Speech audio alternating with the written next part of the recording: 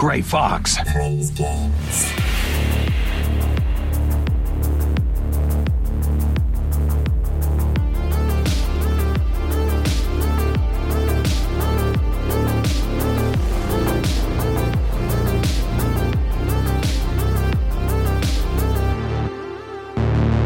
Kept you waiting, huh?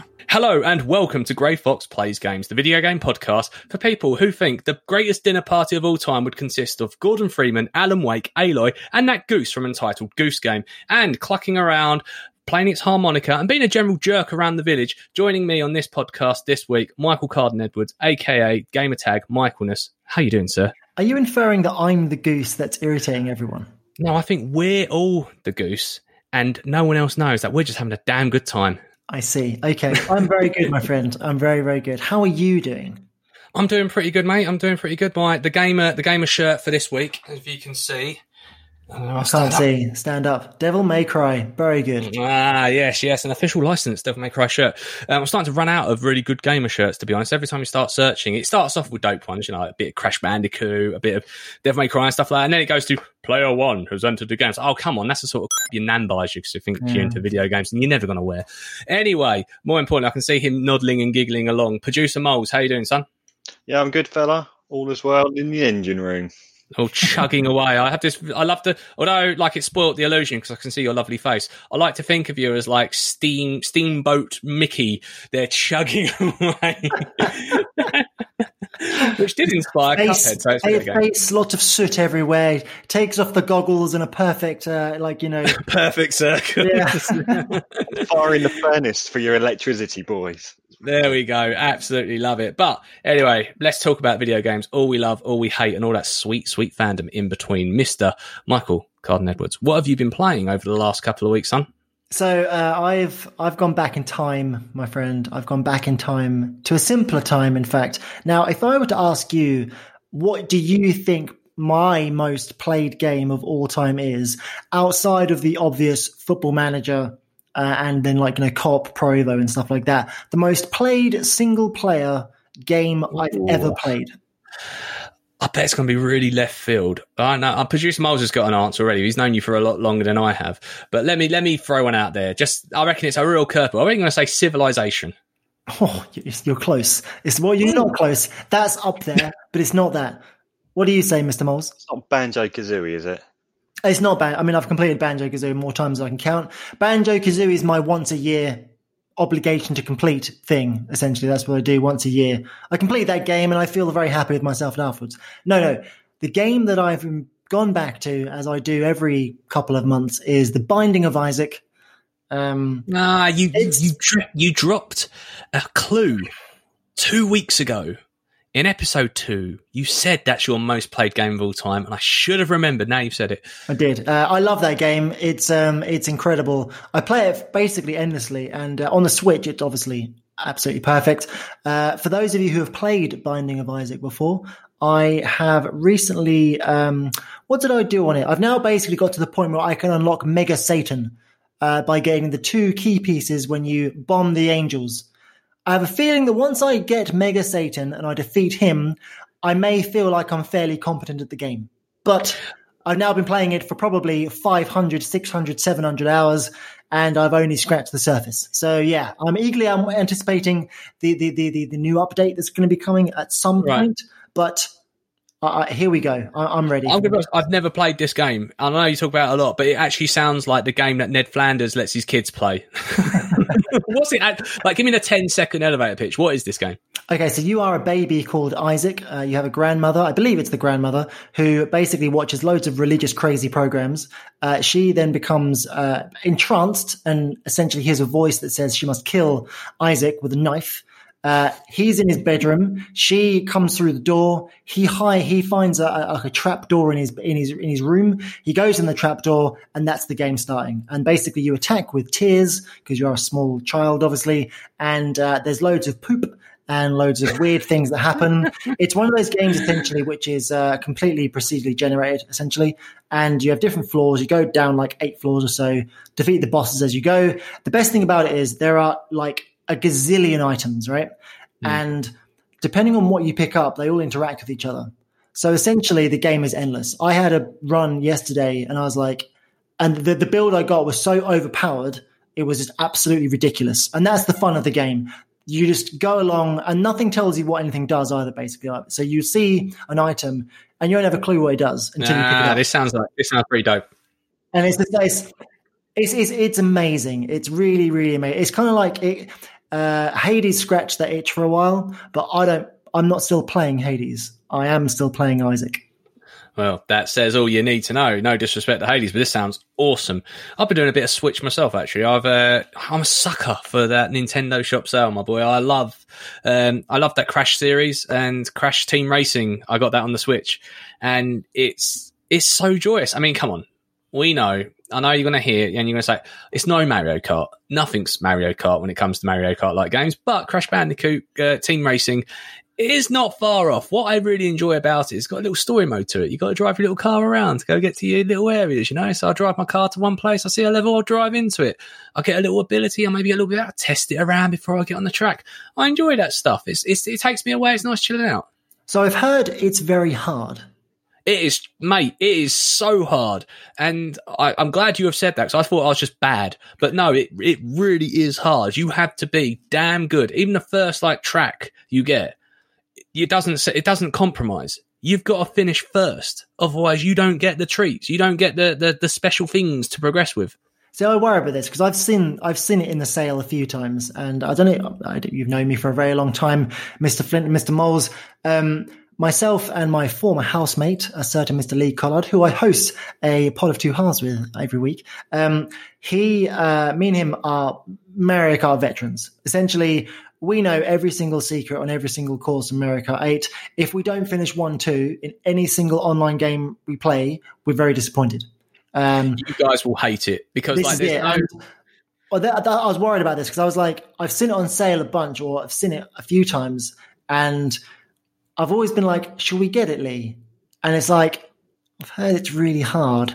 I like being really good. Unless it's also unfair, right? So, for example, other characters will just be faster. Like, if you had a flat-out race, it's not on skill. It's just, they'll just overtake you. So you've got to think, okay, there's a great power slide you can do, which enables a boost. So you've got to utilize all the tricks and things you can think of to get to that. But it is not very forgiving. So, the first time you adopt it and get involved, you are like, oh, I came 7th. And I've got to literally do it 50 times before I know the track off by heart. And even then, at any moment, someone could just hit me and then I'm back to 7th and it's bloody again for me.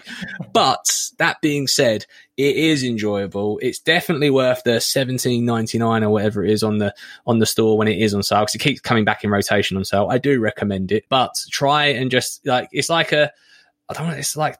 the Bloodborne of karts games. You know how I can describe it. You got to get good before you can progress, and that's right from the start. So that, and still buzzing through Assassin's Creed Valhalla. I gave it the 20-minute talk about last week, but I'm progressing in it, and it's less buggy now. I think they've done a patch, so that seems to be a lot better.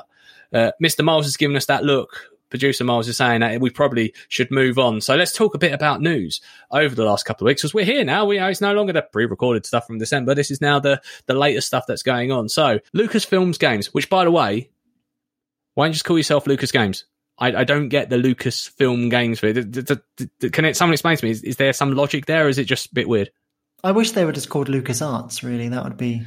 Yeah, and do you remember they used to have the intro and all their games where it'd be the LucasArts dude, and then he'll get his lightsaber out and fight things in the skit at the beginning of the game. Anyway, so it's weird, isn't it, the name and stuff? But I mean, look, that's that classic thing where someone gets together with other people and they go, "This is what we're going to call ourselves." Lucas, I don't think is the entire company doesn't really have that thing called restraint, or for that matter, foresight in really any of their properties over the last couple of years. So, who knows? I'm glad. It's nice for them to kind of do this, and it's like, okay, let's see what they do. I think, as we've kind of discovered over the last couple of days or the last couple of weeks, the big one for me is obviously the Indiana Jones Jones game, right? Yeah, definitely, man. So this is the news that Lucasfilm Games is now a publisher thing. It's now up and running, and they are doing 2 deals. And it's no longer just the big deal with EA, because that deal actually expires in 2 years' time. But they are now partnering with other games to produce games under their licenses. And one of them, and we'll get to the Star Wars one in a minute, but the one you're talking about is Indiana Jones. They are making a game with Bethesda. And this is interesting, right, for a number of reasons. One, although it's Bethesda in terms of like the big brand that are taking it, it's the team that made the Wolfenstein games that are actually making this game. And with the exclusivity deal that's going on with Bethesda and Xbox, it's got to be an Xbox exclusive, surely. I don't think they would. I don't think they would hamstring potential revenue like that. I could see it being more of a timed exclusive if it's going to be exclusive at all. That would be my guess. Why would you, if you're going to all that money on Bethesda, there's two reasons why you're doing that. One, because you need your back catalogue to be full, because you do not have first-party studios that are producing the content you need them to. And two, because you don't want it to be on your competitors. Like, I don't think Phil Spencer done this for a warm fuzzy of just, I don't think timed exclusives is enough to make people jump ship to a different console. Like, it basically kills the franchise, not the console.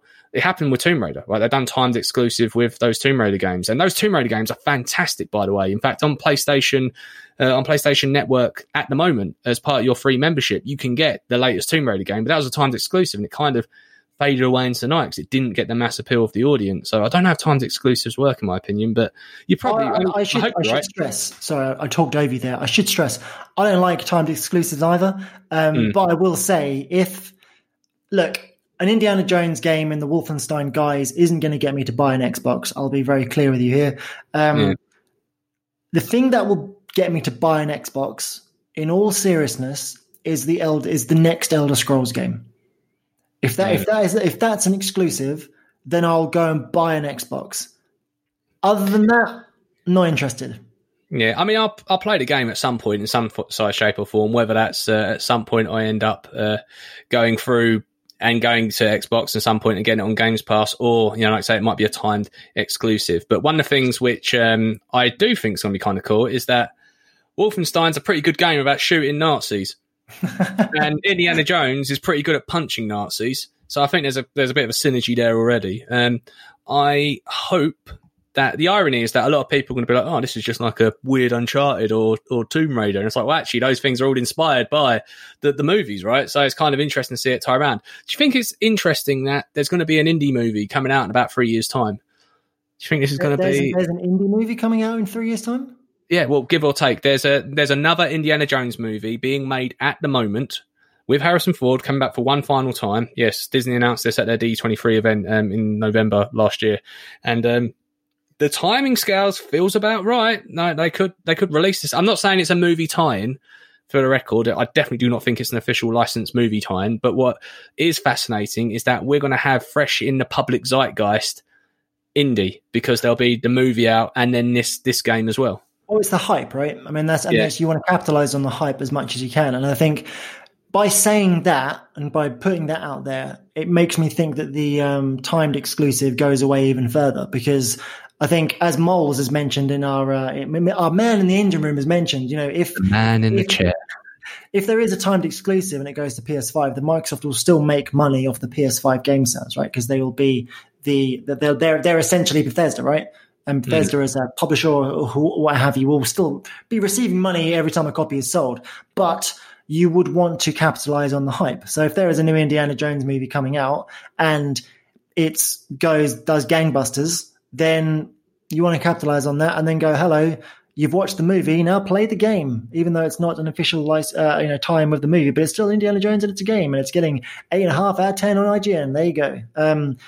That sounds perfect to me. Do you think I think they've got to use Harrison Ford's likeness, right? They cannot do, I think they'll learn from Crystal Dynamics' mistake with Avengers of not going down the likeness of the movie character. Especially, you cannot think of Indiana Jones without seeing Harrison Ford's glorious face, right? So we need to see that. Could you imagine, right, turning on Star Wars Battlefront 2, okay? Yeah.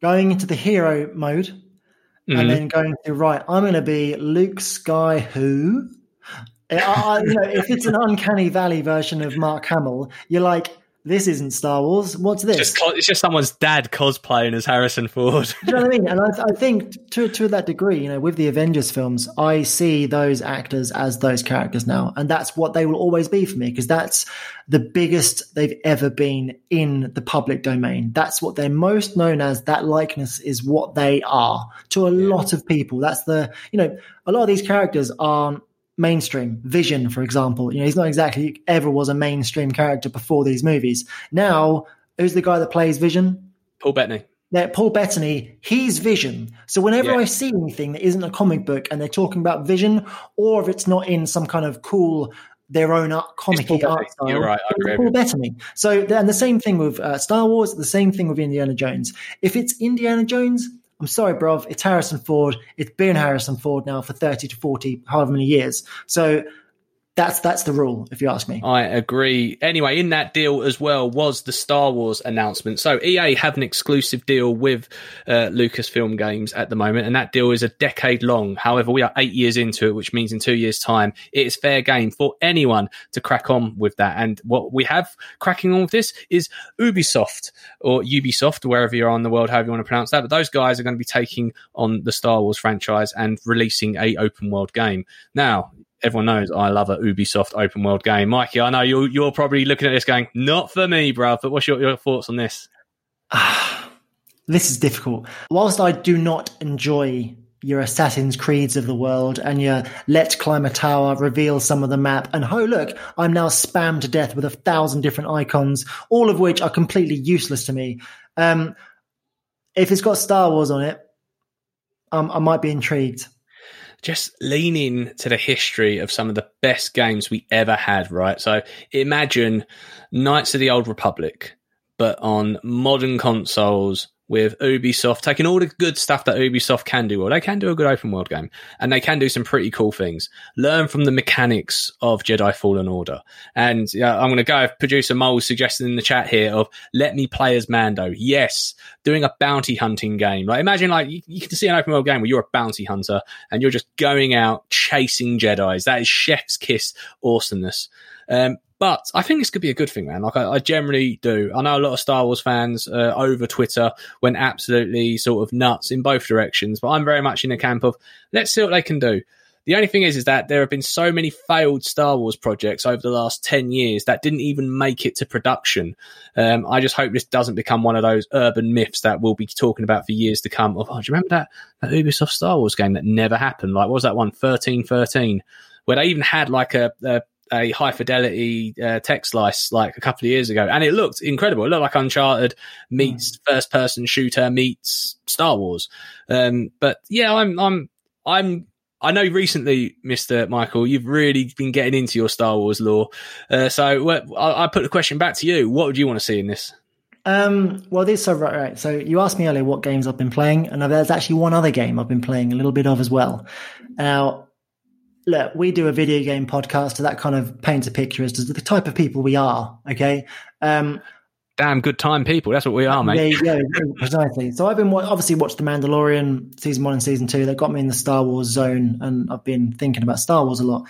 And I've played Knights of the Old Republic 1 and 2. They were really, really good. And I was like, I want something like that. I don't want a Fallen Order. I don't want a Jedi Academy that you can get for the Switch for like £4 today or something like that. I want something story rich. I want something that I can really sink my teeth into. Turns out, you said a minute ago that they had failed projects over the last 10 years. There is one project that came to light in 2011, I believe it was, which was Star Wars The Old Republic, which was the World of Warcraft competitor, but Star Wars. That sounds pretty dope. So let me talk to you about this game because I've been playing it a little bit recently and it's amazing. So they continually add free expansions to it. It's now completely free to play. Right. Nice. They released the last expansion to, I believe, last year. So they're still doing stuff to it. It's hit Steam. Okay, now so you can play it via Steam, and that massively increased the player base. People still play it, and they've taken away a lot of the horrible MMO grindy rubbish that you don't like. Kill 5 gimmicks, and then all that rubbish. Basically, now it's essentially Knights of the Old Republic 3. It's developed by BioWare as well. And essentially, you can go in, and as you talked about a minute ago, if you want to be a bounty hunter, you can go and be a bounty hunter. I started as a Jedi Knight because I was like, yeah, I'll be a Jedi Knight. And basically, it's story rich. Everything is voice acted. So far, I'm only like an hour into it, or an hour or two into it. I'm loving it. And this is. I want something. If I'm going to be transported into Star Wars, I want to feel it. I want rich story. That's what I want. But with also the iconic characters. That's key to me as well. Yeah, no, I agree with you. I was listening to a very well-known video game podcast talking about their view on the Star Wars news, and everyone seems to have an opinion over, I don't just want a game about Jedis. I don't just want a game where I do this. I want like a detective game where I'm like a droid or I'm like a bull running around. No, you don't. Let's be honest, you don't. It's like people who say, we moan about the Batman games, going, oh, why's it always got to be fighting games? Why can't I be a detective for once? You skip through the detective mode as fast as you effing can so you can go do the fighting stuff again, right? So let's stick to what we want. We want the stuff we remember. We want the stuff we see on the screen. We want the characters that we love and know. And we also want the story of a video game to be told in a compelling medium. And it can be done in so many different compelling ways. So just bring all that together. If they can do that, then you have my money. Speaking about a million souls cried out at once in horror is the million voices that have been crying out about CD Projekt Red. I know I don't want to keep this to be like every time of let's check in on Cyberpunk, but the story does keep progressing week to week. Now, the latest on this is that CD Projekt Red have been having to deal with legal lawsuits, as in they are getting a bunch of, like, I don't know how to describe it, subpoenas. I don't know if this is like on an individual basis or like they're all gathered into one, or is it like every morning someone comes in with a big old sack, do, do, do, do, do, do. What's this? Children's letters to Santa. No, it's actually all the letters of people suing us because we won't get refunds on this. It's just insane how this story is developing, right? Yes. And I think if you were to, I think this is the funny thing about it, right? Cyberpunk 2077 was meant to be the game following after The Witcher 3, all the hype. This is going to be the next level from The Witcher 3. Okay. And I can't remember a game that's failed quite so spectacularly. The fact that you can only really play it on a high-end PC is just bizarre. Do you know what I mean? Like, what are they doing? What are they doing? I know people that have purchased this game and they have a base PS4 and it's like, oh, can't play that then. Yeah, I've got a few friends who have got it and they've got PS5s and playing it on backwards compatibility mode, and they're in denial. Like, keep telling, oh, no, man, it's really dope. It's a dope game. I was like, I keep seeing videos of people that get GTA 5, a game that was made 8 years ago, and then comparing that to things you can do in Cyberpunk and putting them side by side. Like, for example, when you get out of the car in GTA 5, you can shoot your tires. And when you try and shoot your tires on Cyberpunk, nothing happens. When you go to the ocean, it's very copy and paste segments in the same areas where that rich enlightenment. In GTA 5, to be fair, they've done so much crunch that when your character, if he's wearing just underwear, goes into any form of water, his testicles shrink. Like, I'm not saying every game has to go to that level of detail, but it is still amazing that a game that's 8 years old is actually still beating the fidelity of a game that's supposedly cutting edge, supposedly pushing the generation to its max, and is supposed to be making use of all this new technology. Yet, I don't know who's at fault here. Developers, probably not. Stakeholders, probably. Managers, probably not being able to go between the two of them. We'll keep reporting on it because it is part of the zeitgeist and part of the things that are going on in here. But they did release a roadmap recently. And in that roadmap, they were talking about where they're going to be doing their next gen update. And they don't give any dates. They do this, here's a roadmap, patch, big old space of time, and then next gen update. And we are looking, I think, at Q4 of this year before it's even going to be actually patched up to make the best out of next gen consoles, which I'm quite surprised at how late that's coming. I think if you want to go and play a Cyberpunk type game anytime in the next year, go and play Deus Ex. Any of the games, maybe Mankind Divided, that was quite good. Go and play those games because there's no point playing Cyberpunk 2077 unless you have a face-meltingly good PC. But yeah, I mean, again, Mr. Moles, I do love you, comes in with the snippets of news that we need to know. So the decision to release the game was made by its board of directors and had nothing to do with the development team. That says everything you need to know about the current state of the video game industry. And I have to say, thank you for prompting us on that, Miles. Yeah, okay, maybe you're right. Like I said, I don't know who's at fault here of that, but what I do know is that it is going to take a lot to get that back. And I know that sometimes it is really hard to not point fingers at people, but the truth is that we were promised a product, and the product was not up to standard. And when it's not up to the standard, then as a consumer, you have the right to reject it, right? I can see a hand up from Mr. Michael.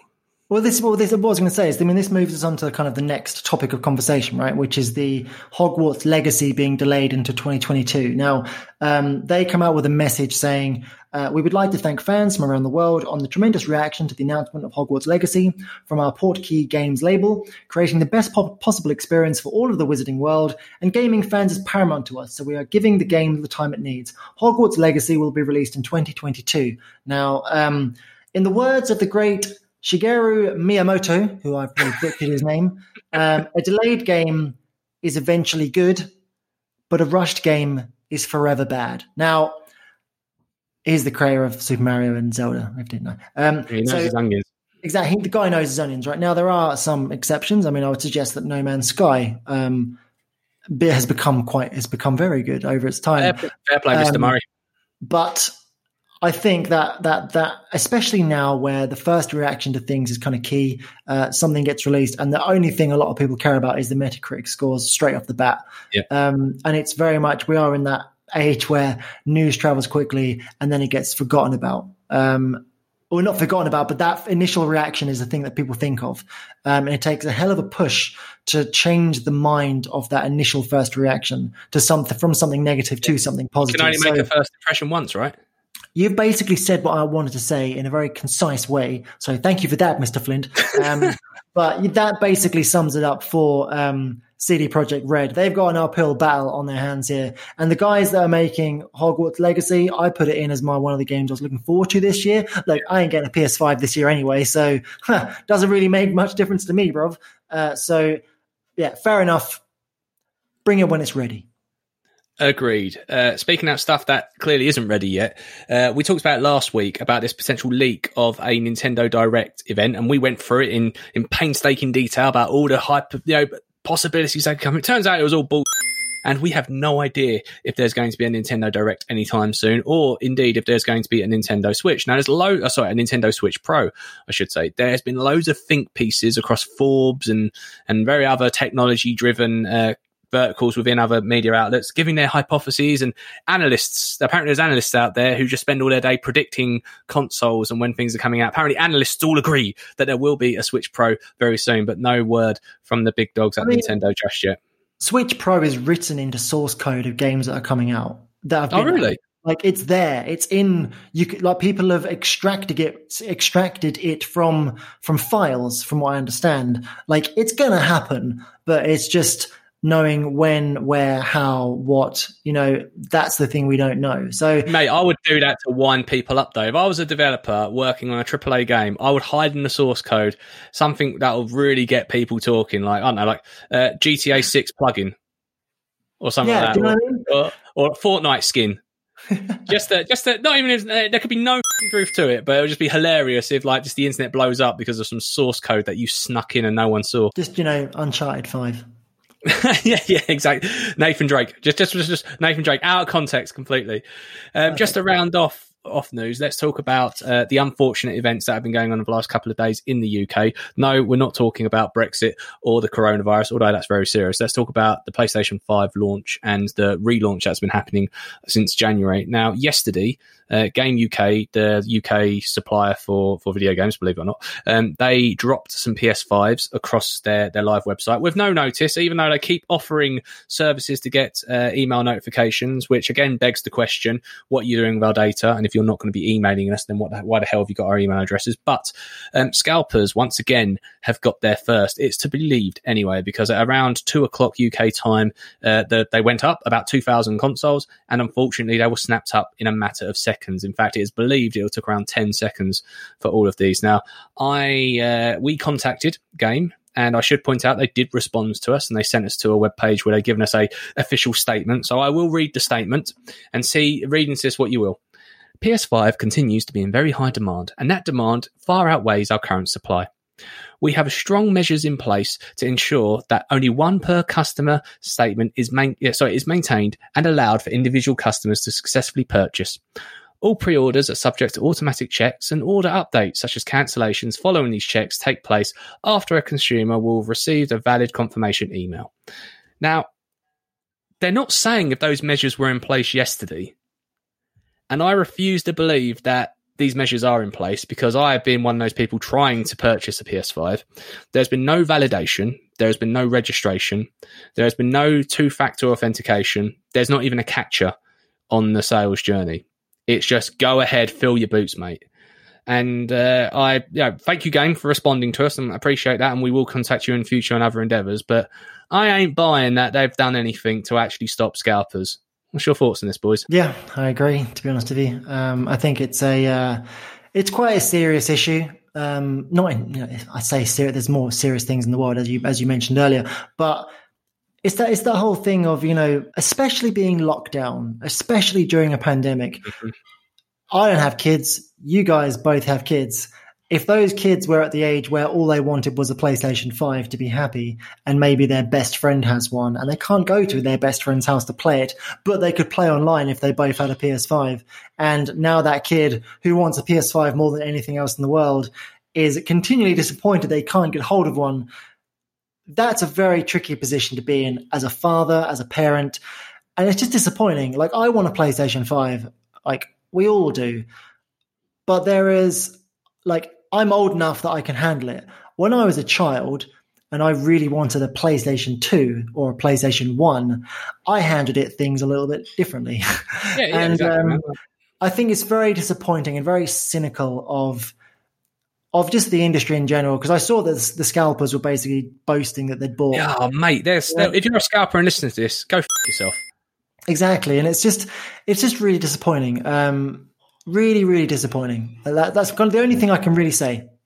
Mr. Moles, the man in the chair, would like to speak. Speak, my son. Yes, so Curry's PC World had an allocation of PS5s yesterday morning that went up for sale at 8 o'clock. It was this morning. Was that this morning as well? Yeah, it was this morning. Yeah. So yes, it's definitely yesterday. So maybe they're releasing it in tranches.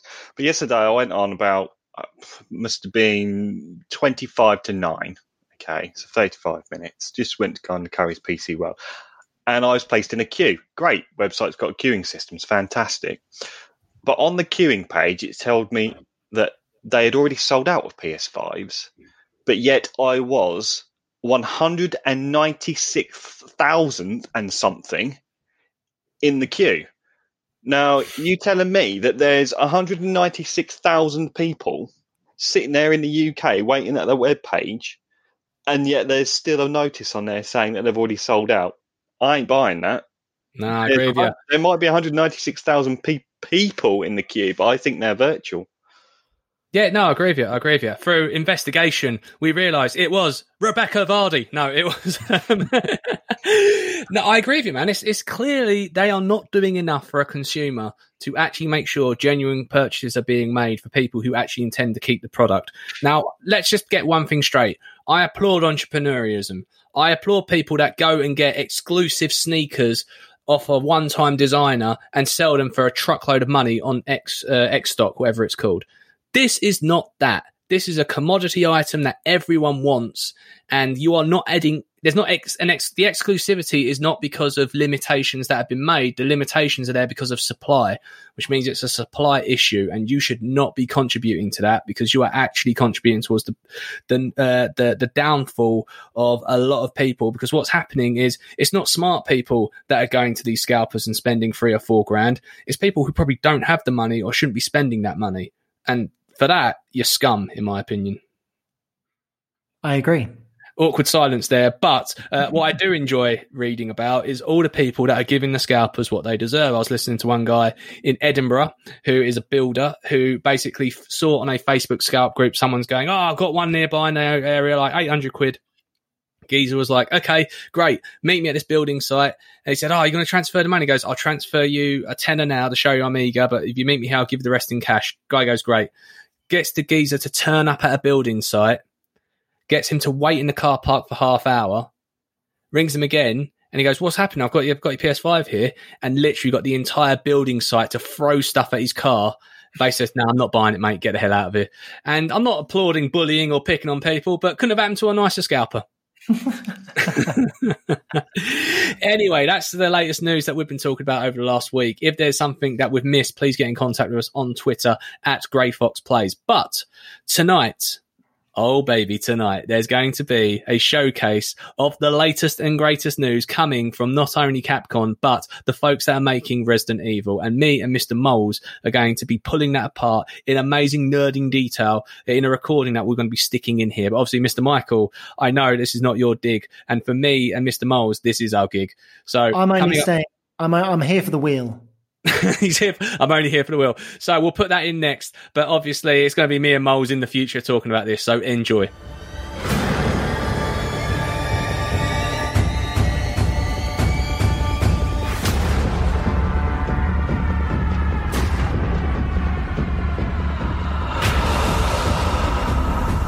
Well, underwhelming.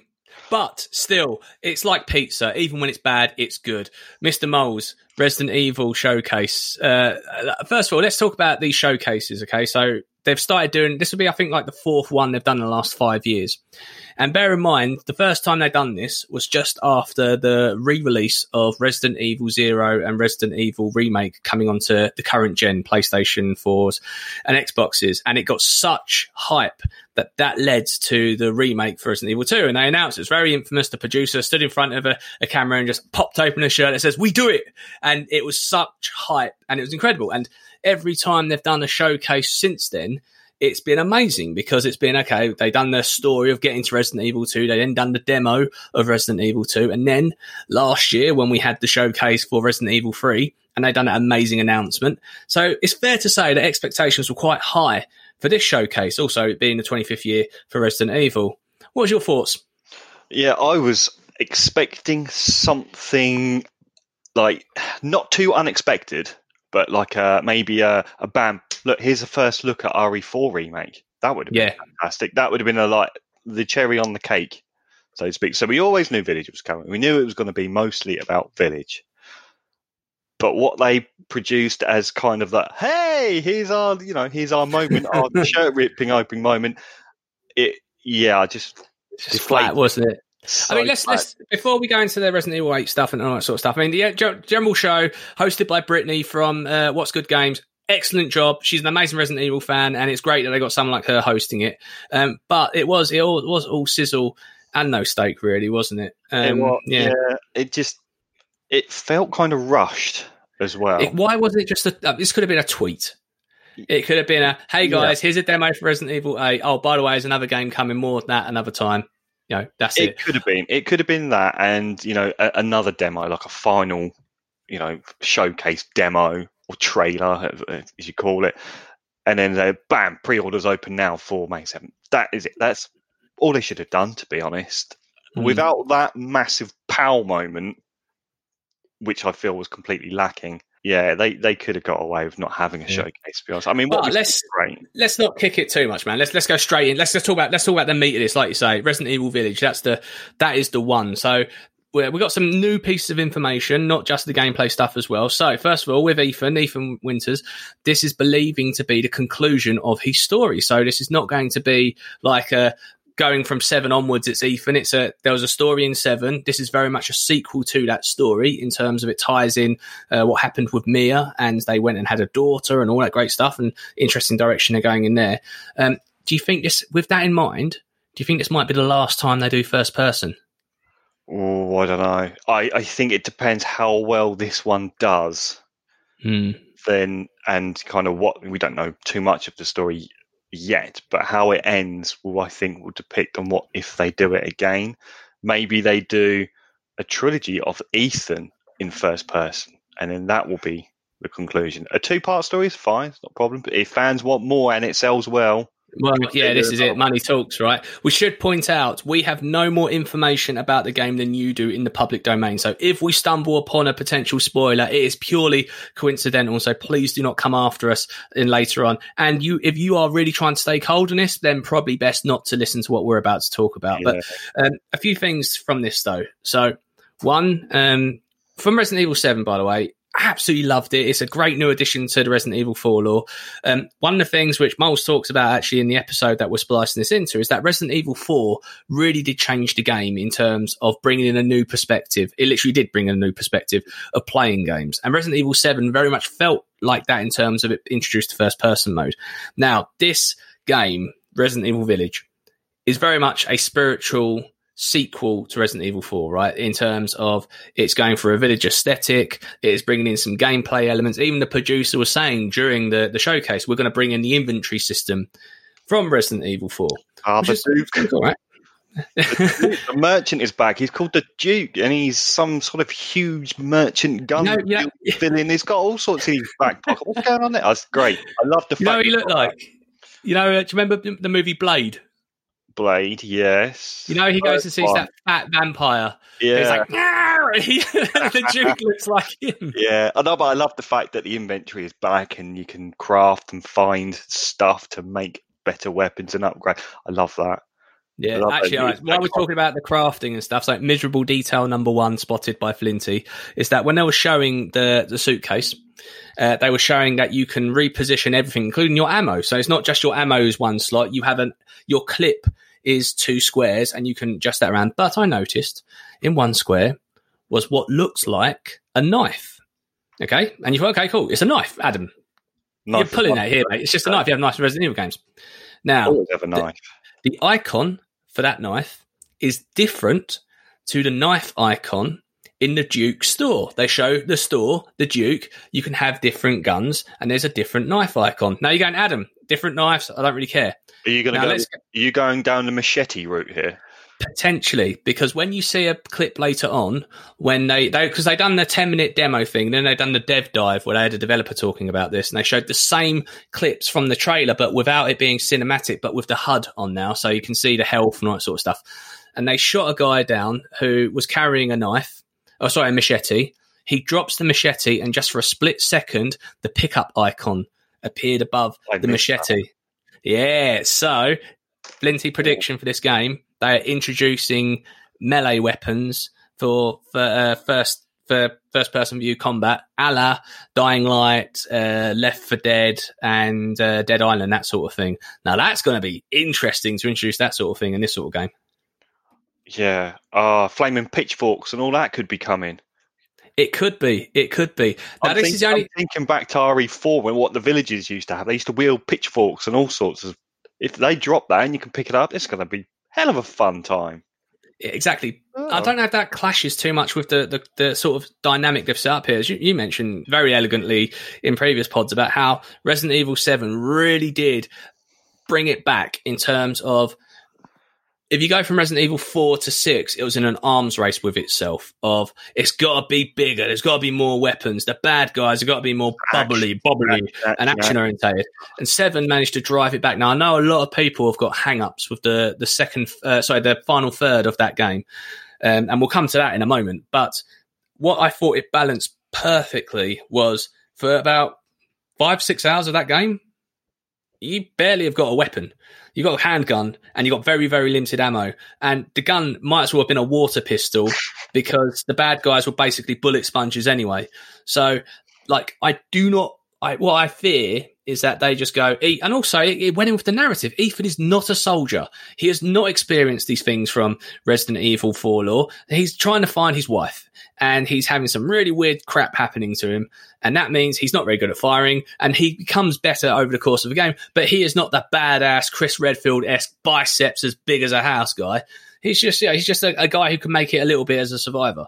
Yeah. So yes, there'll be a progression, but I don't want it to become like an Arnie movie a la Eraser, running around blowing people up, right? What's your thoughts on that? I want it to be. I mean, the setting is perfect. It's like RE4 setting. It's first person. It's horror. It's got a kind of gothic feel to it. Yeah, so like the mansion and the village and the grave. What we've seen so far from the demos, the graveyards, it's kind of gothic, and we've got this new kind of set of villains, so to speak. It's almost got a kind of a cult feeling to it, much like 4. Yeah. But, they're slightly different now. We've got almost a supernatural twist on it, with bugs manifesting into people. Well, they're clearly pulling on the vampiric stuff, right? So let's talk about the antagonists for this game. So what we know and what we see from what we can establish is that there's some form of cult status happening in this village. It all orchestrates with a mansion, which is, I assume, attached to the village. Yeah, the castle. The castle, yeah. And if you look at the aesthetics of that castle, it is very, very similar to the aesthetics in the castles in Resident Evil 4. Do you remember that little goblin guy who used to pop up on the rip-off codec from Metal Gear Solid? Hey, I'm coming to get you, Leon! Very much echoes of that sort of stuff. There is clearly a sisterhood of cultists that are led by one particular giant lady, and we'll come to her in a moment because the whole internet is thirsting for her. Yeah. But essentially, there's this cult of sisters where there's one particular person in charge, and I don't think she's the big bad, because she even says it in even see it in the trailer. She's on the phone to her actual boss, just going on the phone to Mother Miranda. So maybe she'll make an appearance as some sort of super boss or something, or maybe she won't make an appearance. Who knows? Okay, we know who the big bad is, and we have seen who the big bad is, and I mean that in height. Jesus Christ, this is a tall lady. This giant woman will kill us all. And other than obvious reasons, the internet has gone bonkers for her, haven't they? They really have, and some of the fan art on the internet at the minute is good. There's all sorts of different styles going on, but they very much focus on one area, and everyone knows what area I'm talking about. But yeah, she's a giant hand. A giant hand, yes. She's a tall lady. I mean, in one scene of the demo, she ducks through a doorway, and I can only assume that this is just a normal-sized doorway, or a normal-sized doorway for the period of the castle, which is bigger than a normal door we have today. So it's been estimated that she is between 8 and 9 foot tall, based on Gothic doorways being at a height of something like 6 foot 5 inches. So if that's the basis of what you're going, what everyone's going off of, that is huge. Why is she huge? And her hands are so big when she just grabs him and holds him up. And yes, obviously there is kind of a bit inside you going, she's kind of hot, but at the same time, you're thinking, this is Resident Evil. She ain't gonna look like that. 2/3 of the way through, she's gonna become a big bubble mess, like all bosses do. Either that, or it's two people, one on top of the other's shoulder. I think you just unveiled a spoiler there. It's near on top of another person's shoulders in and out. But yeah, she's a very tall lady, and I thought in the stills it was all about perspective, because I thought that until other people started showing you stuff on the internet. You go, oh, actually, she is just a giant woman. Yeah, and then you're the first person perspective of Ethan, and he gets knocked to the floor, and you're looking up. But when you then compare her against these daughters of her that are probably normal sized, fully grown women, you think, well, she's got another third on them, at least. So you're like, yeah, she's tall. She's like 8 foot plus. You're going to have to lean back with the controller when you're going to have to try and go for the headshot. Yeah, that's the sort of thing. Yeah, you get headshots from a distance. But I do like the aesthetics, and obviously, other than the obvious aesthetics, but I like the design style they've gone with. I've got a very Hocus Pocus vibe of the three sisters around her sort of thing. That gothic vibe and the vampiric vibe it's different from what we've seen. Have you noticed the three daughters or sisters, however you want to describe it, they're all wearing some form of neck collar, and on that neck collar is a red jewel, very similar to the sort of jewel that Jill wears in Resident Evil 5 when she's under mind control. Yeah, so maybe there's something in that. Maybe, I'm hoping that each one of those daughters represents something individual. Oh, they're clearly bosses, aren't they? It's like the family in Resident Evil 7. There'll be the matriarch of the family, who's probably the last one, who's going to be this giant lady. And then you will go through, I imagine, areas either of the castle or maybe even from the village to the castle. Each one of them will be a boss. I think it kind of writes itself, that, doesn't it? Yeah, I think that's set that up quite nicely. And then let's not forget another villain that we saw, which was this Van Helsing-looking guy with a big hammer in the basement. He looks awesome, didn't he? Do you think he's the brother that's being referred to on the phone, because Ethan gets locked up in a dungeon of some kind and he escapes, and then we see the clip with the Van Helsing dude going, "Let's see what you got, Ethan," and have that big fight, and she's on the phone saying he escaped because of my brother. Yeah, so it could be that, or it could be her brother ties back to 7 as part of the Baker family. Maybe she's part of the Baker. I don't know. That would be a bit too. I mean, it's very Resident Evil to do Well, they that. don't. You remember, it's Resident. It is, but again, it's another tie back to the previous Ethan. Please story. don't make her a Spencer. Like, No. that Spencer family's too already like complicated.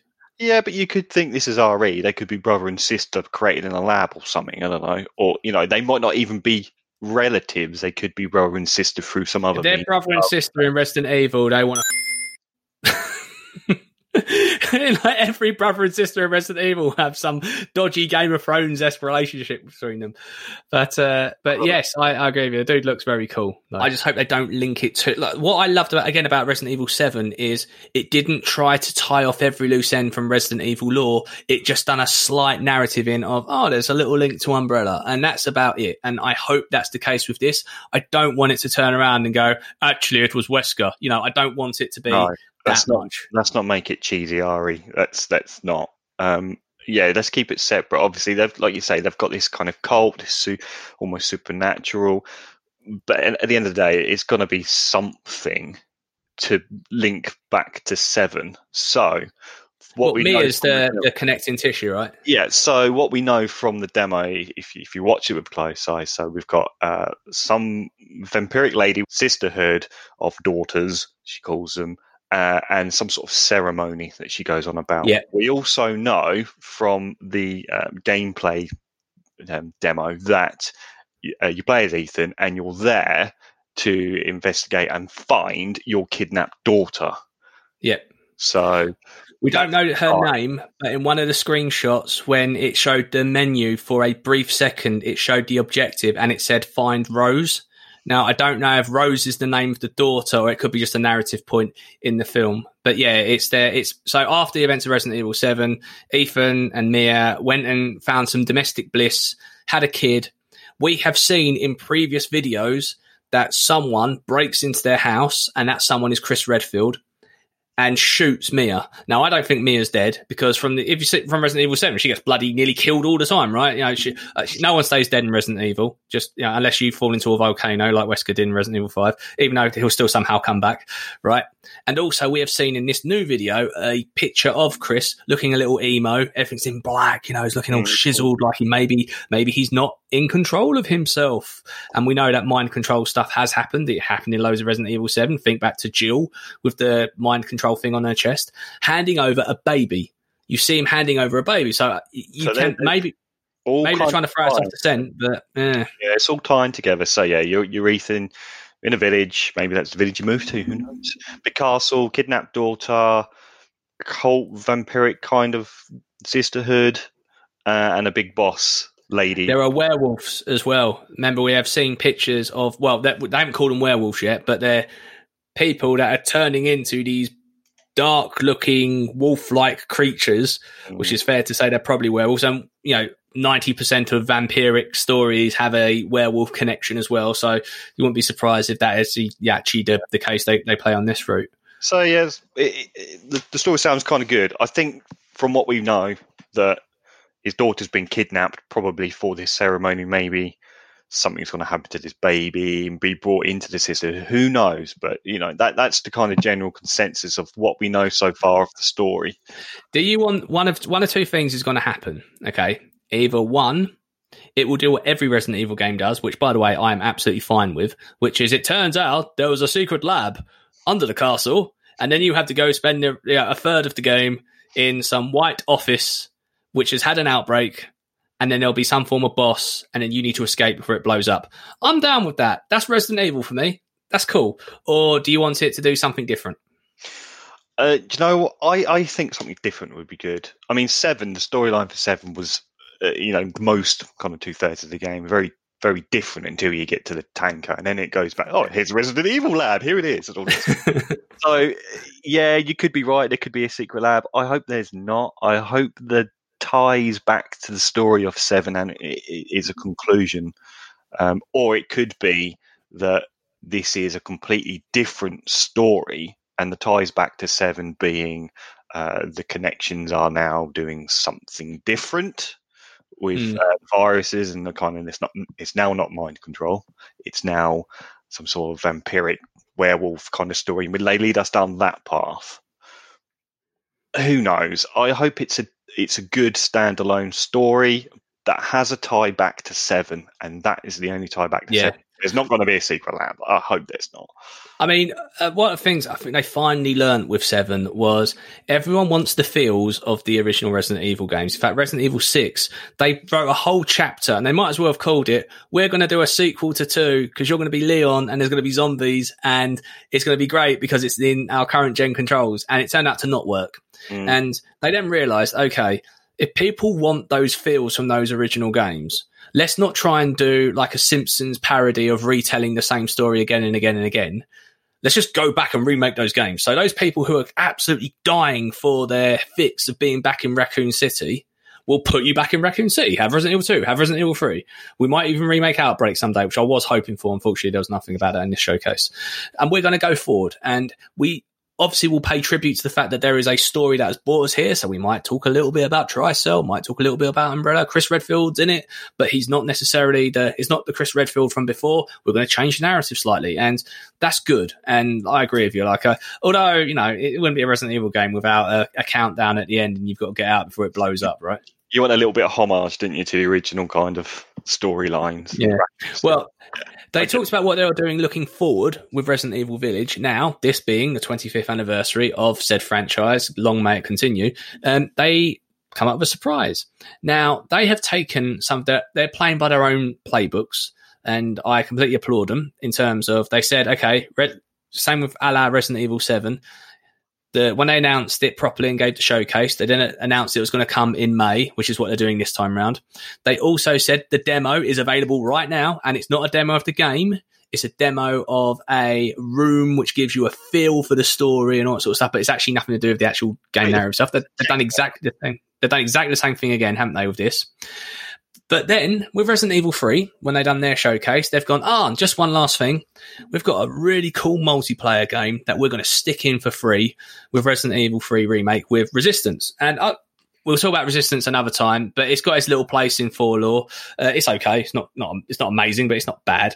And they went, just one thing. We're going to do another new free game coming Resident Evil 8 to celebrate the 25 years of Resident Evil with Re:Verse.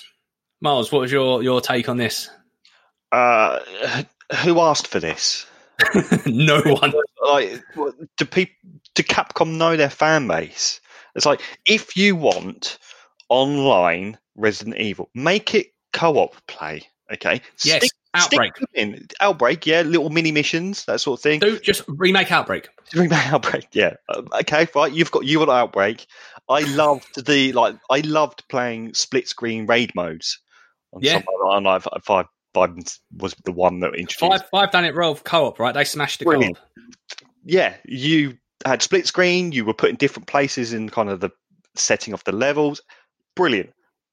Do that online for Village.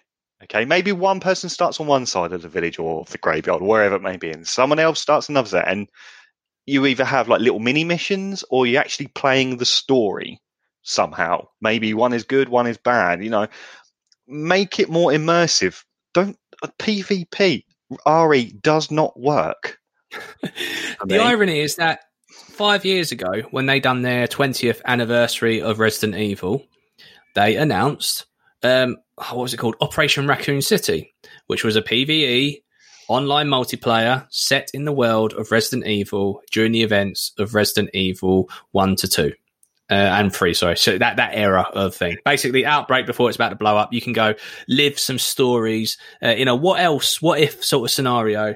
And I mean, to be honest, I play that concept, and I did play that concept. I purchased it for the Xbox 360, and I was very disappointed with it. But I don't get why they're trying to push this narrative of people don't want to play it. You don't make money from it. You know you don't make money from it by the fact that you stick it in for free with other games. What do you hope to achieve? And also the look of this game. Is it cell shaded? Is it not? Is it pop? Like what? Kind of. It is. It's the completely different artwork from Village, and that's okay. It's a different team, different kind of game altogether. The art style kind of reminiscent of the Telltale game series, but it's just not quite there. It's halfway. Or in the Marvel versus Capcom games, Yeah. they would have the Resident Evil characters playable, and they would be in kind of like a pop comic art house style to match the comic book characters they're fighting against. It's kind of comic, but not as good as some of the other kind of comic book style games that are out there. And who wants this? Just give me raid, give me mini mission co-op as maybe kind of mini missions as part of the main story. Like, you go and play this bit, or slightly different kind of outcomes to sections of the main game. Make it fun. I don't just want to sit there and shoot zombies, and the zombie turns into the nemesis and I have to shoot that again. It's like, okay, it's a mini game. Stick it in I don't want to play that standalone against other players. For me, it's not going to work for me, I'm afraid. Yeah. It's not Resident Evil. It's, again, to me, it's too action-based. It's not horror, scary Resident Evil that I want and love. Yeah, in fact, like I say, I'll take just a great co-op in Village. Yeah. And it's basically maybe you're playing as Ethan or Ian and Mia trying to escape the village, or maybe you can do a PvP thing with one of you as Chris Redfield, the bad guy, and you are, as Chris Redfield, you are hunting Ethan, and Ethan wants to try and get to something which is going to stop Chris from being evil anymore. I don't know. I'm not a writer, but the point is that if you add a narrative element to it, you can invest a little bit and you can immerse yourself in it. And what better way to immerse yourself than the first person orientation they're doing, which speaks actually about this. They've not spoken about VR. Now, Resident Evil 7 VR is considered a monumental success in terms of utilizing that tech. No mention of it yet. Do you think there'll be a VR mode? I think they would have mentioned it already. Maybe it's not ready and they'll have like an extension download. Yeah. I mean, I'm surprised. They've also announced in this showcase, we should say, it's going to be released on, I suppose it's now the previous generation. You can play on your PS4s and Xbox Ones. I think at release as well. He did say at release it will be available as well. The only thing that's not available at the moment for the previous generation is that kind of tech demo, the maiden tech demo, where it's showing the kind of engine and whatnot. So, but yeah, it's all coming to PS4 and Xbox One as well. But mentioning PS4s and Xbox Ones, this RE-verse, there is only previous generation versions of that game. So you buy Village for your lovely shiny PS5 if you get your hands on one, or you can't even play the crappy game they're giving you for free. You've ended up playing a PS4 game. Well, that says it all. We know it's going to die a death, and no one's going to be sitting here in 3 or 4 years' time going, I don't want Resident Evil 9, or I don't want a remake of Resident Evil 4. I want an expansion to RE-verse. No one's going to be saying this, right? No, give me co-op Village, okay? That's what we need. Let's just wrap this off then. So, else in this showcase, we heard a little bit about the Netflix. Well, there's loads of Resident Evil things going on with Netflix, but they only spoke specifically about Infinite Darkness, and they gave us a quick little sneak, but it's nothing we haven't already seen before. It was like the worst way they could have set this up. They got a producer just to go, well, first of all, they had the host going, next, we're going to have one of the producers from the movie talking about the new movie in partnership with Netflix, Resident Evil Infinite Darkness. And then this guy's popped up and goes, we're working with Netflix, Resident Evil Infinite Darkness. Bye. And it showed us a clip of Claire. She looks like, I'll be honest, I do love the CGI Resident Evil movies, but they do look like PS2 cutscenes, and this looked no different. Yeah, I mean, I'm going to try and find the quote because it's something I can't remember quite what it says. It's a few years after Resident Evil 4. Basically every movie. Leon is involved in yet another zombie outbreak. I mean, that's basically like a Bruce Willis Die Hard 2. How can the same shit happen to the same guy twice? Exactly that. It's if you have a new neighbour and it turns out to be Leon Kennedy, move out of that town. You're moving, aren't you? The zombies are going to follow him. but there's not much details. I mean, look, it'll come, it'll go, and it'll have its place in the Resident Evil like CGI movie, Pantheon. But again, I don't think people are going to be hammering the table to it, which leads to the kind of overall conclusion of the showcase that it was great to hear and see some details. You didn't need to do a massive showcase telling the world this is the time to look at it. But like I say, I'll still take it because it's Resident Evil. And yeah, there wasn't really much else from this. What was missing from this that you wanted to hear? Get in contact with us on Twitter at GreyFoxPlays. We're going to pretend that we know what's going to happen. Oh, mate, I can't wait to see all that stuff. Can you wait? Can you wait, Mike? No. Anyway, more importantly, producer Moles, you know what time it is. I want to hear you say it. Time for the wheel. That's right, the wheel. That is right. We have a collection of questions about video games, what we love, what we hate, and everything in between. And we have no idea which question we are going to get with no preparation time. There's a nice clacker that happens, and then we basically use that topic and go for it. Oh, it's ticking away now. Where's it stop? No one knows. All right, it's just 2 words. Best controller. Wow, that's bold, man. That's bold. Put that one in there. That's hard. The best controller. Who wants to go first? Okay, I'm gonna do an ode to. There's 2 that spring to mind. For me, it's the Homer Simpson car of consoles of the Sega Dreamcast.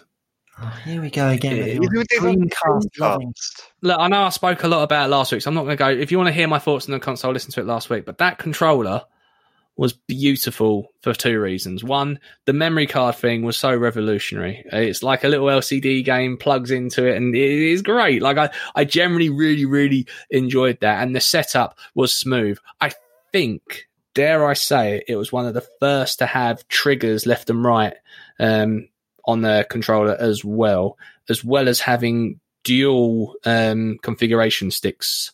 But I might be wrong. Actually, no, the DualShock did come along first. Either way, I love that controller for the memory stick insert thing alone. That was beautiful. But they did pinch that from the N64, the ability to like plug stuff in. Which I have a feeling you're going to go N64, Mike.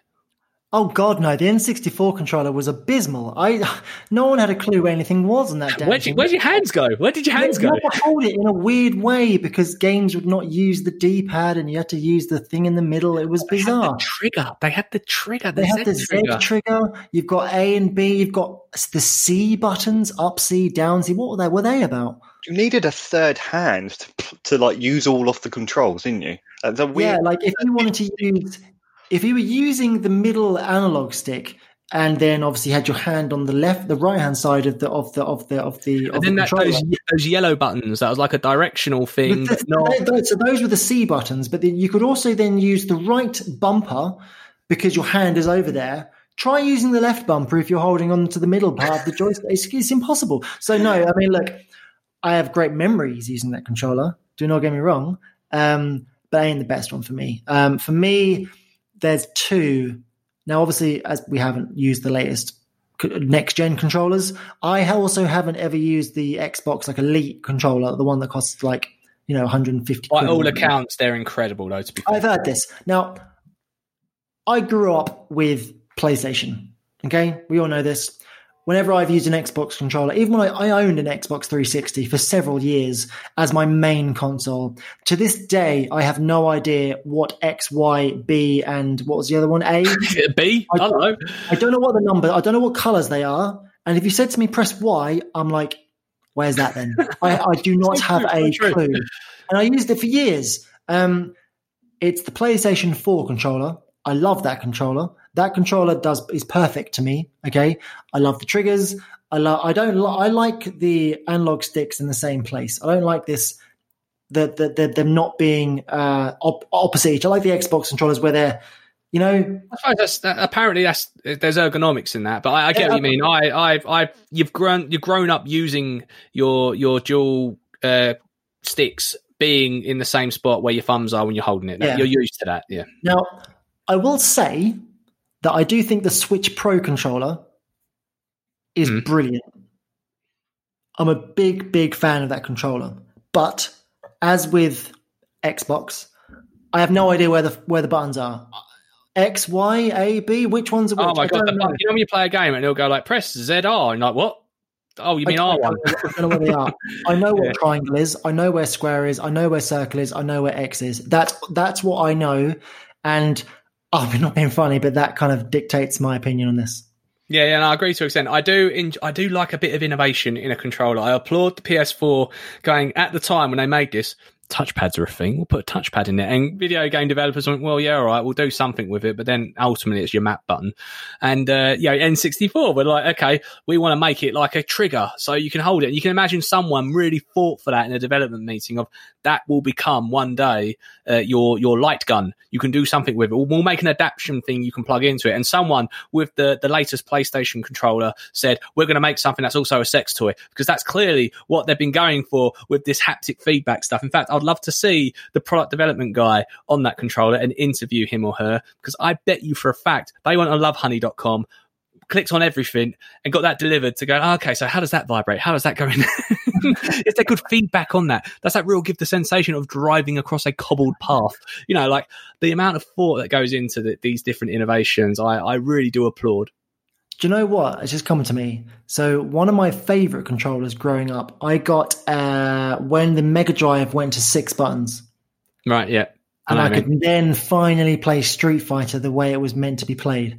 That was a game-changing moment for me, I have to say. But it's growing up. It's growing up with what you know. I do appreciate the first time, for example, I was playing the PlayStation, and then I think I might be playing Metal Gear Solid, and someone spoke at me out the speaker.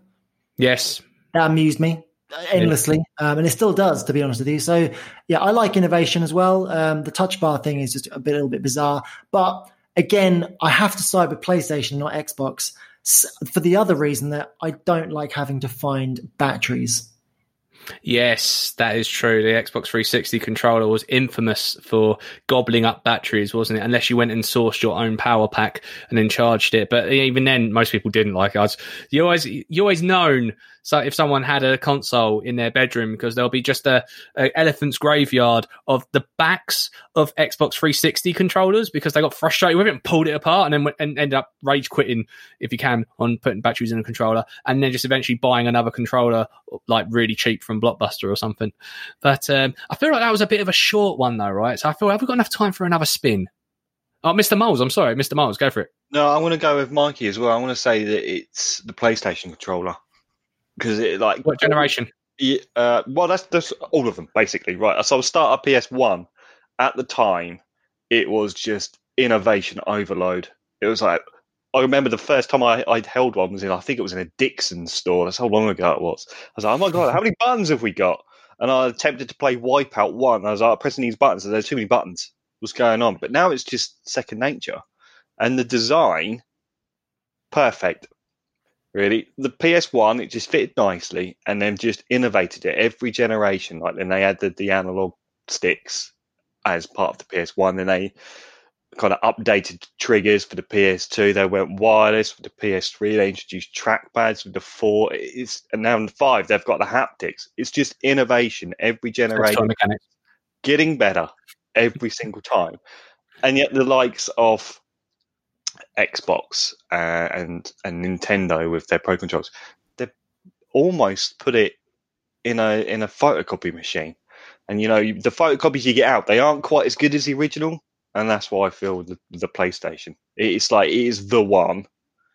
I know great way of articulating it. That is so true. It's basically they have been the forefront on a lot of these designs. I know someone might argue with that and give a lot of reasons as to why not, but the truth is that 9 out of 10 times those consoles were the most successful, with the exception of the PS3 not winning. Xbox won that generation.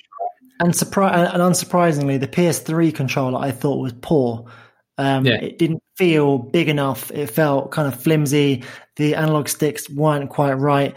I wasn't a fan of that controller at all. But then the PS4 came along and I went, yes, this is now what I'm looking for. One other thing to note on the PlayStation controller, which actually the Switch Pro controller gets right as well, is the D-pad. D-pad feels correct. It feels good to be able to play fighting games with, because you can make the half circles very easily. And it's also good to play like your Metroidvania style games as well, very good for things like that. So yeah, big fan of that style of controller. That's my pick as well. Fair enough. Well, like I said, that was a bit of a short one, but I do agree with that. What is your favourite game controllers? Tell us on Twitter at GreyFoxPlays. But boys, you know what? You know what one good spin deserves? Another. I love it. All right, let's go.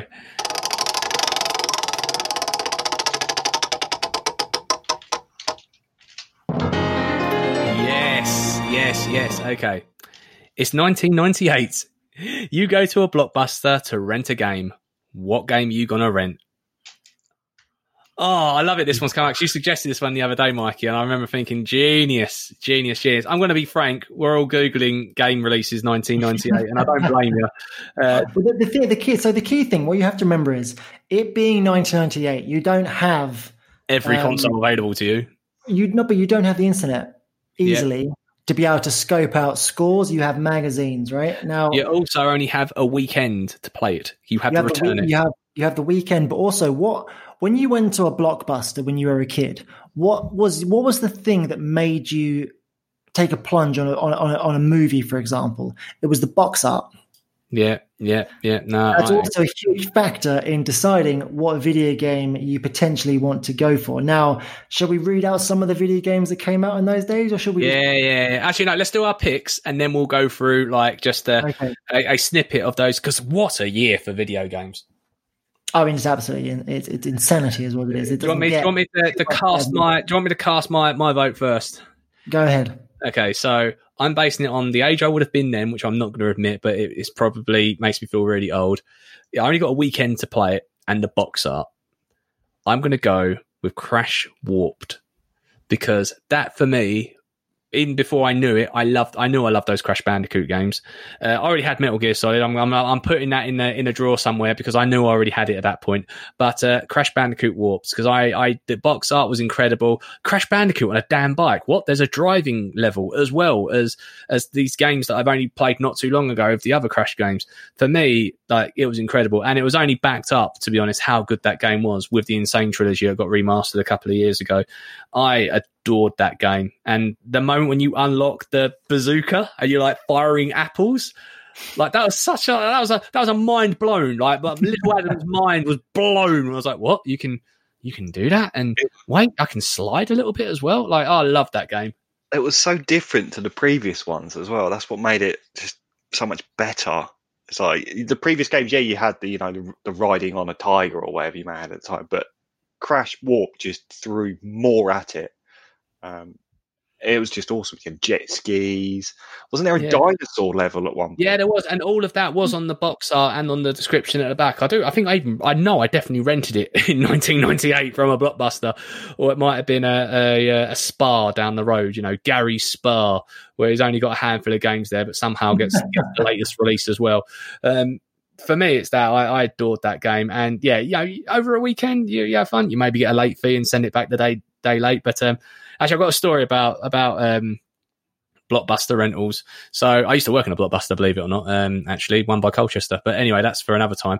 When I can't remember how old I was, must have been about 11 or 12, and Tomb Raider 3.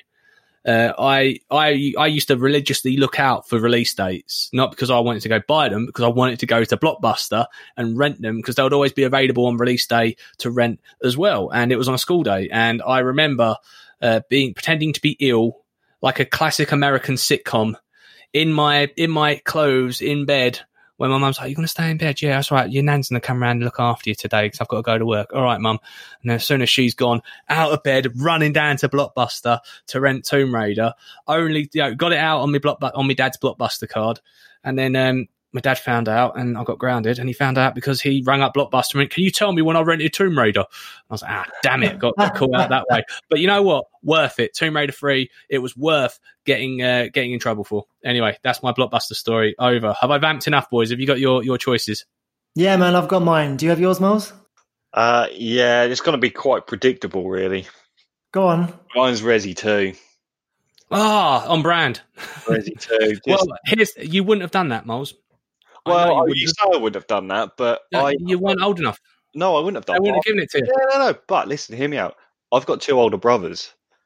You would have done the two brothers on each other's shoulders with a long coat scenario. No. My eldest brother is 8 years older than me. Fair enough. And then the next one up's 3 years up. So I would have played the games that they were playing, and that's how it was. I was bottom of the pecking order. I got to my turn once my older brothers had their turn. That's just how it's like with siblings. So I would have watched them play Resi and some gory games. If you say gory games, it was like a few red splatters. It's nothing compared to the games nowadays. So yeah, we probably would have gone for Resi 2. I haven't played the first one, having been a lifelong fan of the series. Solid choice. Yeah. So going by the assumption that I'm in Blockbusters and I'm looking at box art, and I'm looking for things that are going to make me go, yeah, man, because I don't have knowledge of the internet. I don't know what's coming out really other than my Games Master magazine or something like that. I would go for X-Men versus Street Fighter EX Edition. Oh, mate, that's basically all those letters is enough, isn't it? Do you know what I mean? Throw those letters together and you're like, I want that. I want to play that. Basically perfect. It's on the PlayStation, released in February. It's X-Men. For those of you who know me, I'm a massive X-Men fan. Street Fighter, for those of you that know me, I'm a massive Street Fighter fan. It's ideal. And if I saw that in a shop, that's what I'd be renting that weekend. But actually, mate, there is so many different games here, which when you look through that 1998 list, I remember going and renting. I remember renting Tenchu Stealth Assassins. I also remember that game sucking for me, and I was being terrible at it. But I remember renting it. I loved it, man. Shall I read out from the Metacritic the top 1, 2, 3, 4, 5, 6, 7, 8, 9, 10, 11 games? Go on in. Hit us. So in number 11, I put this as 11 because it's Banjo-Kazooie, right? So, and that's obviously my favorite game, and I wanted it to be included on the list, you see. So yeah, that was released obviously in 1998. Then we have Panzer Dragoon Saga. Then we have StarCraft, Street Fighter Alpha 3, Resident Evil 2, Grim Fandango. And then can you guys name the top 4? Oddworld. Oddworld not in it. Metal Gear. Wow. Metal Gear Solid is next. And then number 3, Zelda. Which Zelda? Ocarina of Time. Ocarina of Time is number 1. So now we're stuck for number 2 and number 3. Half-Life. Half-Life is number 3. You could have given me a million guesses. I would never have got number 2, by the way. I don't know. Something way out there.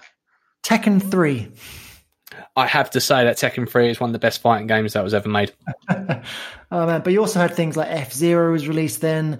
The medieval games, Spyro the Dragon, Gex. Do you remember the Gex games? Oh my god! Enter the Gecko. Alive. You had so many good games.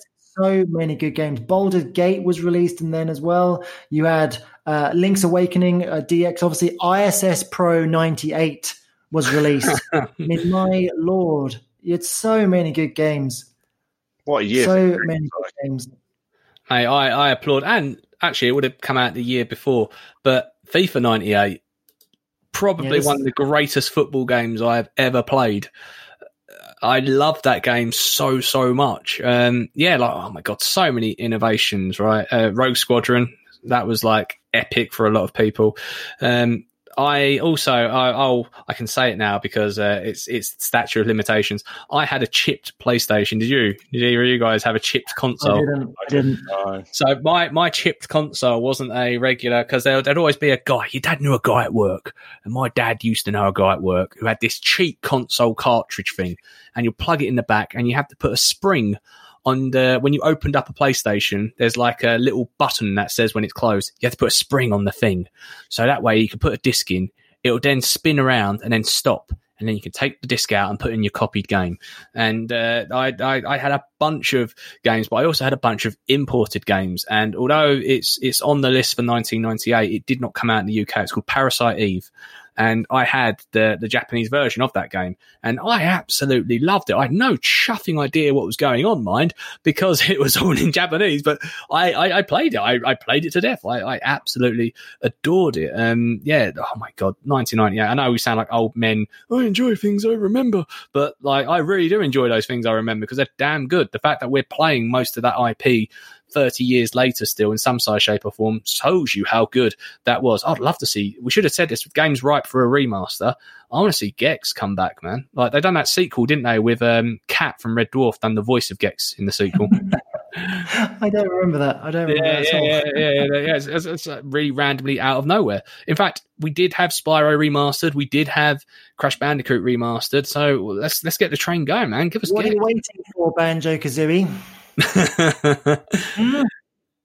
Oh, my God. Well, anyway, also, Pokemon Yellow came out in 98. What? Wow. Yeah. Pokemon Yellow came out in 1998 as well. What other games from 1998 would you have rented in your Blockbuster? Blockbuster, if you don't know what that is, it's that place you used to go to get DVDs and rent them out. VHSs. VHSs are what DVDs used to be.